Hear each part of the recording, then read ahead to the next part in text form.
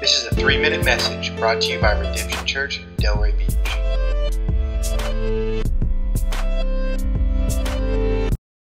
Hey everybody, coming to you from Madrid, Spain. I want to share verses 1 through 9 in chapter 4. Hear, my children, the instruction of a father, and give attention to no understanding. For I give good doctrine. Do not forsake my law.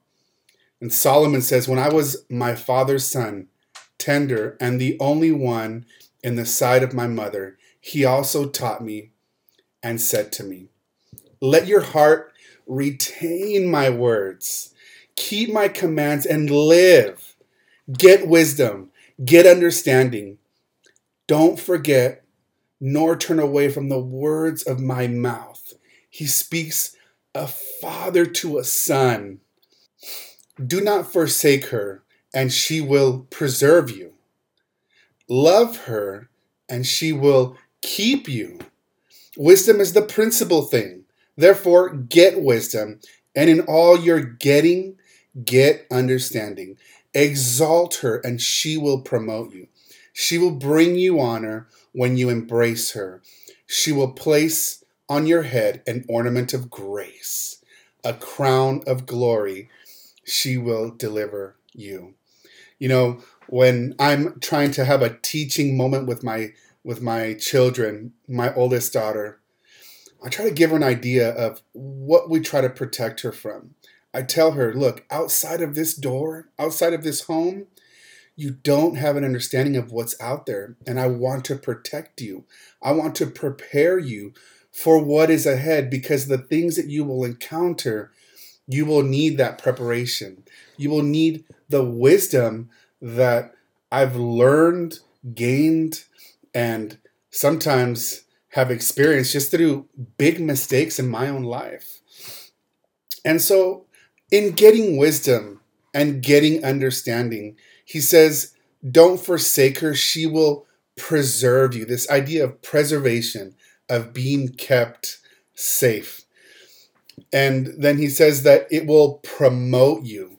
You know, we want to struggle in life and strive to get what we think we want and we need.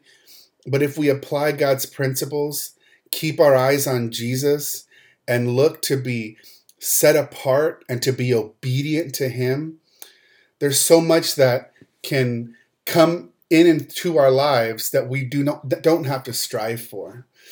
And so I hope that you're encouraged. If you don't have that spiritual person in your life, when I say spiritual, I mean somebody that is rooted and grounded in the Word of God, who is a believer, filled with the Spirit of God, and who knows the Bible and can speak truth into your life, to speak wisdom. If that wasn't your father, then find somebody who can, and allow yourself to be accountable.